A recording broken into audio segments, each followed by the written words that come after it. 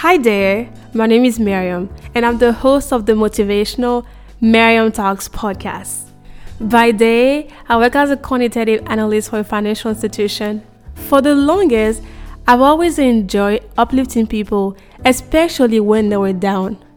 I decided to create this podcast so that I can inspire and motivate people to live their life to the fullest without any regrets. Every week, I talk about subjects that will either teach you something or motivate you to do something. Welcome to my podcast. It is a pleasure to have you here. This is episode 1. So today I wanted to talk to you a little bit more about what it was like growing up in Ivory Coast. So for those who don't know, Ivory Coast, it's a country in West Africa. It's a very beautiful country.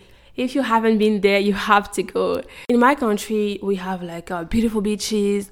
The food is amazing. Oh my God. If you haven't been there, I suggest you to go there. And if you do go there, please try attiéké. Attiéké looks like couscous, but it's made from yam. It's so good. Like for real.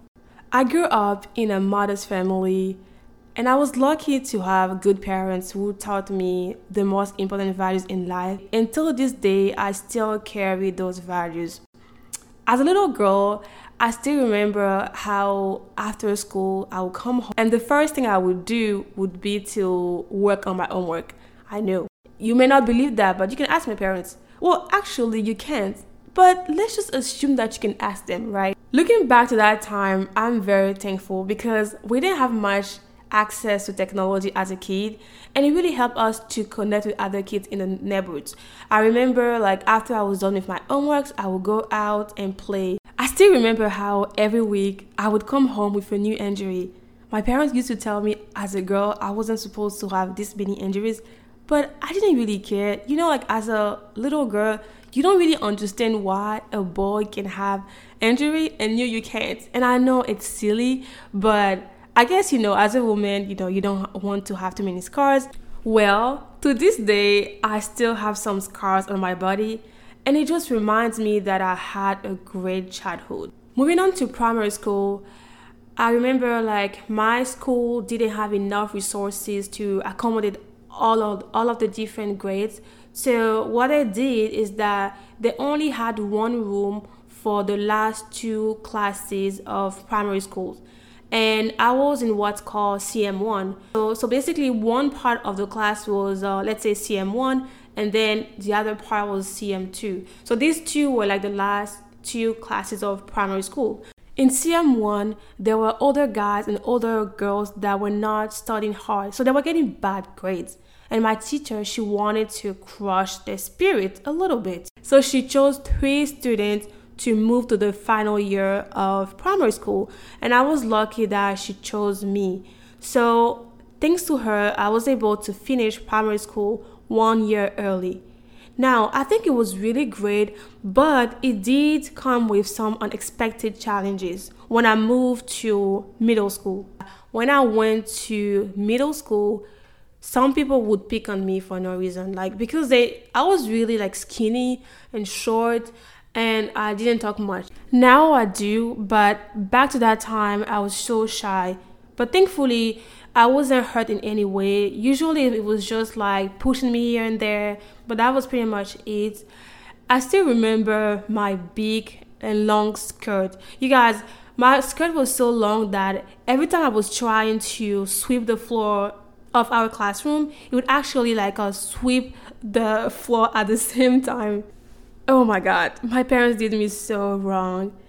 I still remember during that time I was trying to build friendship, but it was really hard because for the majority of my classes before college, I used to be among the youngest in the class, and it was so hard for me to make friends to the point that I remember I tolerated things that I would not have today.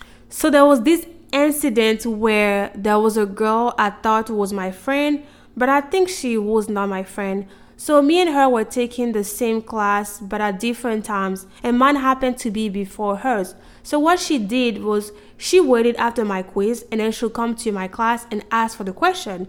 And And every time I say, oh, we didn't have any quiz today, she knew I was lying, right? So she would call me all type of names. She would say that I was mean. And me, it really hurt me because I was trying to build a friendship with her and I thought we were friends. And so to avoid her calling me names, all of that, sometimes I would give her the question, even though I thought it was unfair.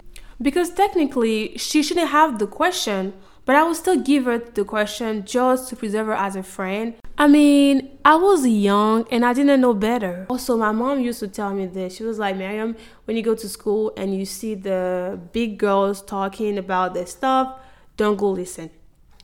I think my mom just assumed that those girls would talk about guys. So since I was really young, she didn't want me to go listen to what they had to say. Mind you that when I started middle school, I was 9 to 10 years old. So I think probably my mom thought she was doing what was best for me. But looking back to it, I'm not so sure. Because by telling me not to talk with the girls that were older than me, it kind of like forced me to stay in my own corner. So I don't think it helped me that much. However, listen guys, I wasn't the smartest kid in the class, but I wasn't stupid. I knew like math or physics. So sometimes I was able to help people with their homework. So I felt like by doing that, I was able to also make friends. So overall, I would say my experience in middle school, it wasn't that bad, but it did get better when I went to high school. So for those who don't know, in my country, during the last year of middle school, you take one national exam. And that exam is going to determine whether you go to high school or not. But before taking the exam, you have to choose what path you want to go into.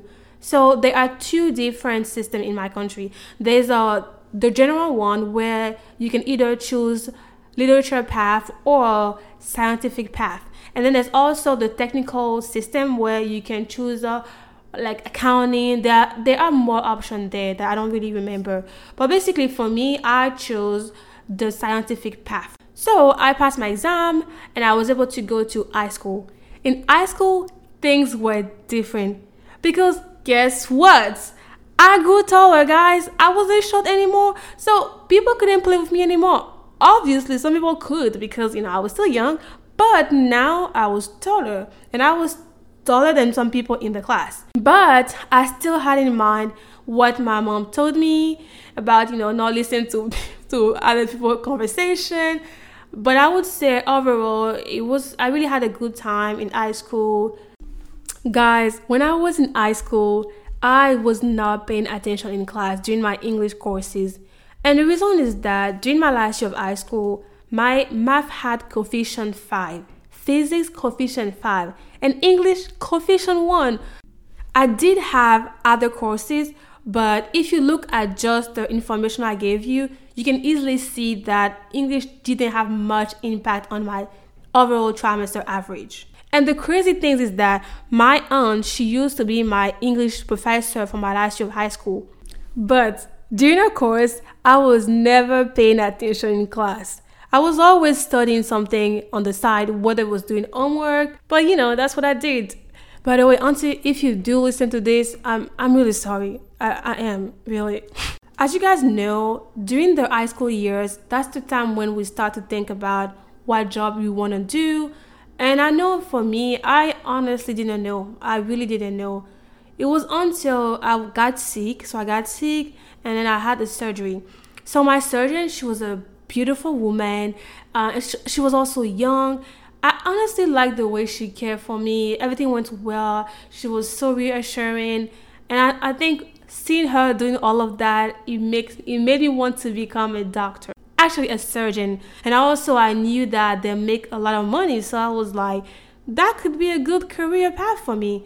Well, down the line, I realized that I was so scared of blood, so I could not become a surgeon. Later on, I graduated from high school and I moved to Grand-Bassam. So Grand-Bassam, it is a resort town near the city of Abidjan.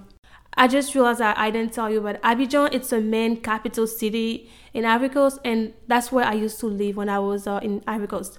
So I moved to Grand-Bassam to start my college journey. I went to the International University of Grand-Bassam It's a decent school, and one thing that my parents love about it was that it was allowing us to take some courses in Ivory Coast and being able to transfer to a school in the United States when we wanted to do so. Since the school was so expensive, my parents couldn't pay for me to live on campus. So the only option I had was to go live with an uncle.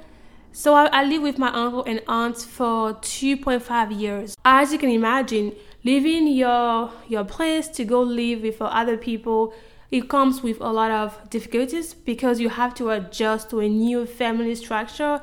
And again, you have to live with people that you have never lived before. So definitely it's hard, but I do feel like it also makes you become stronger. It helps you learn and grow.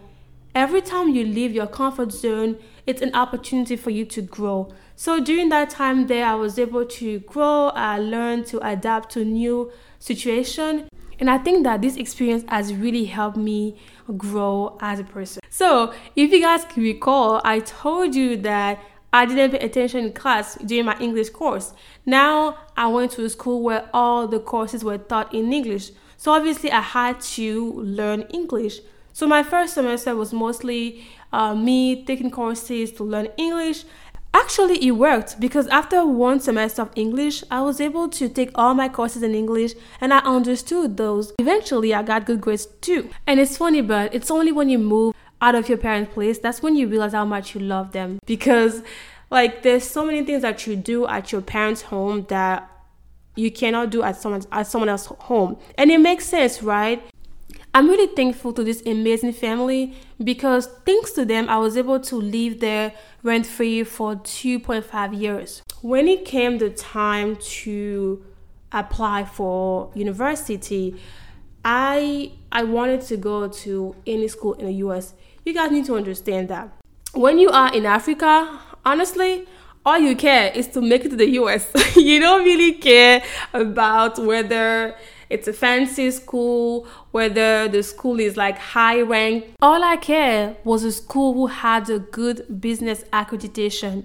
And I remember there was this school, it's called the University of Central Arkansas. That's where I wanted to go because when I look at the tuition, it was affordable comparing to school like Georgia. I was about to apply for the school until my advisor told me to wait one additional semester because he looked at my TOEFL score, my GPA, then he told me that Georgia State had this out-of-state tuition waiver that they were giving to 5 students from my school.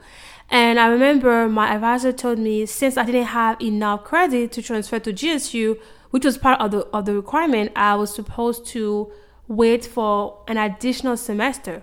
So I look at the tuition from Georgia State after accounting for the waiver, and I compared that with the tuition from the other school. I realized that I was about to pay the same thing if I had gone to GSU, so I chose GSU. So I applied for GSU and I got accepted and I was ready to go to the US. Well, this is what it was for me growing up in Ivory Coast. I hope you learned something from my story, but if you haven't learned anything, just remember that every time you leave your comfort zone, you are opening yourself to grow.